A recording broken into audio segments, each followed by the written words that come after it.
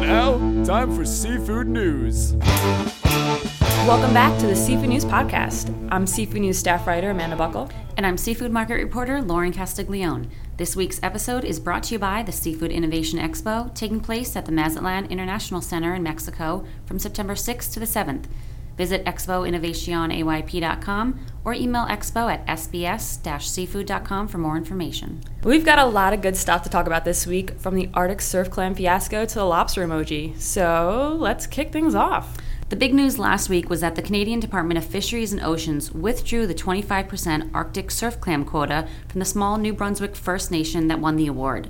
In addition, the DFO pledged to work with existing sole license holder, Clearwater Seafoods, to ensure that the unallocated quota can be used to support income and livelihoods of plant and vessel workers this year. I cannot believe how this story unfolded. Dominic LeBlanc is no longer fisheries manager, but according to reports, the Five Nations Clam Company, which was awarded the fourth Arctic surf clam license, actually had close ties to the federal Liberal Party, which includes LeBlanc. Now, the new minister, Jonathan Wilkinson, said that he doesn't think LeBlanc did anything inappropriate. And, he even said that LeBlanc made the decision to cancel the quota award before he left the position.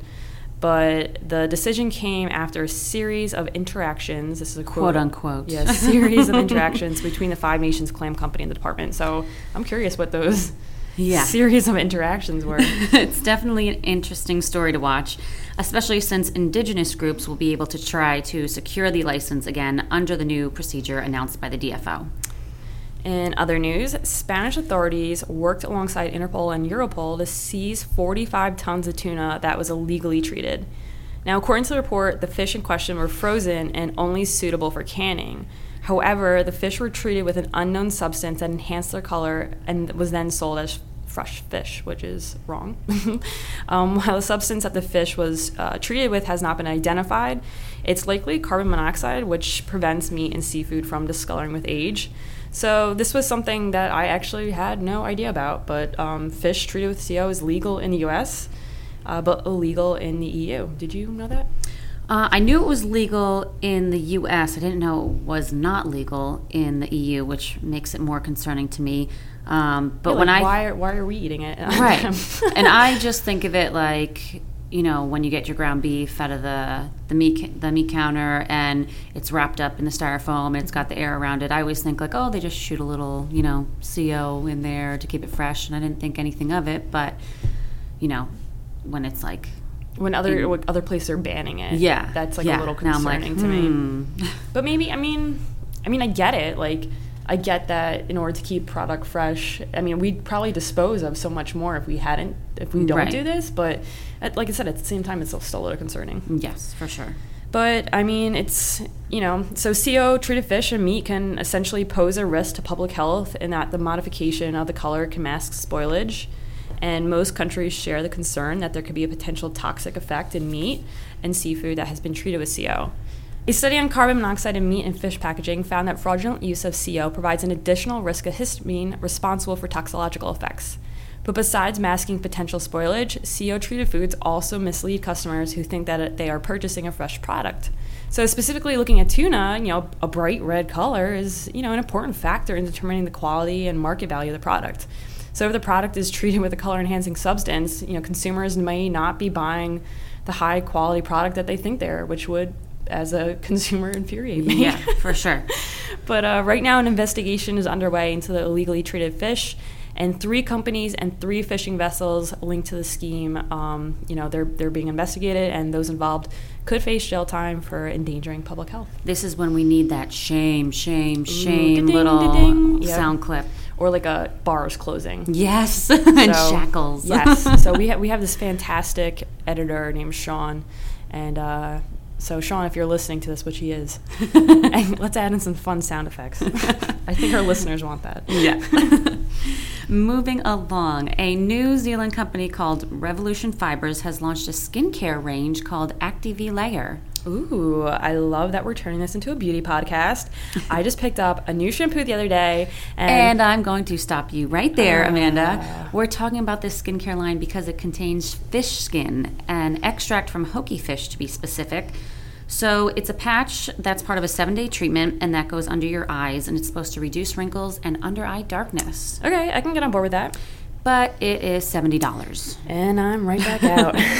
But maybe we can try making our own face cream with fish skin. I'm not exactly sure how that will work, but I will gladly play aesthetician and cover your face in fish skin. Thank you. But perhaps we can get our hands on these under-eye treatments all in the name of research Seems fair enough. And get them expensed. So we'll work on that. But this product is made from marine collagen, so there is no fish smell. According to the company, all the subcomponents of the fish skin are completely gone. And the reason why they used Hoki skin is because it's easier to absorb than traditional creams. That's pretty cool. I'm in. Yeah.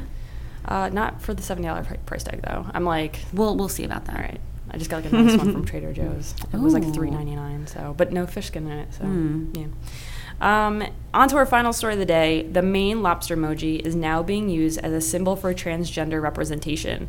So a trans activism group called Lobster Against Transphobia has started a petition to get Unicode, Google, and Facebook to include a transgender flag emoji, which didn't make the last emoji update.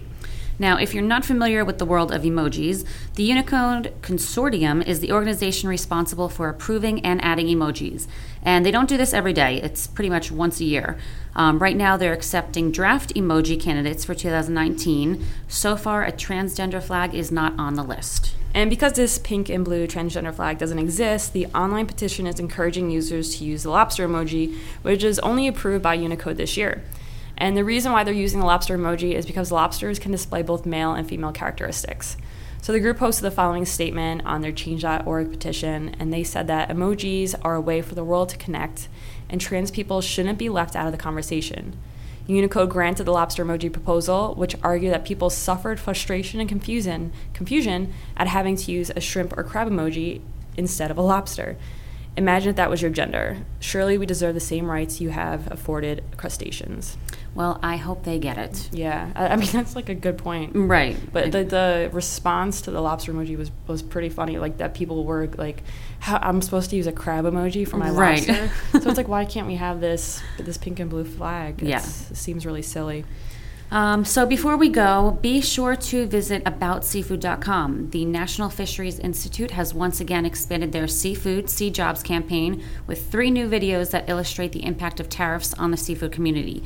The latest videos featured include Maine lobster business thrives on access to global markets, U.S. seafood success story requires global sourcing, and American seafood jobs fueled by imported seafood.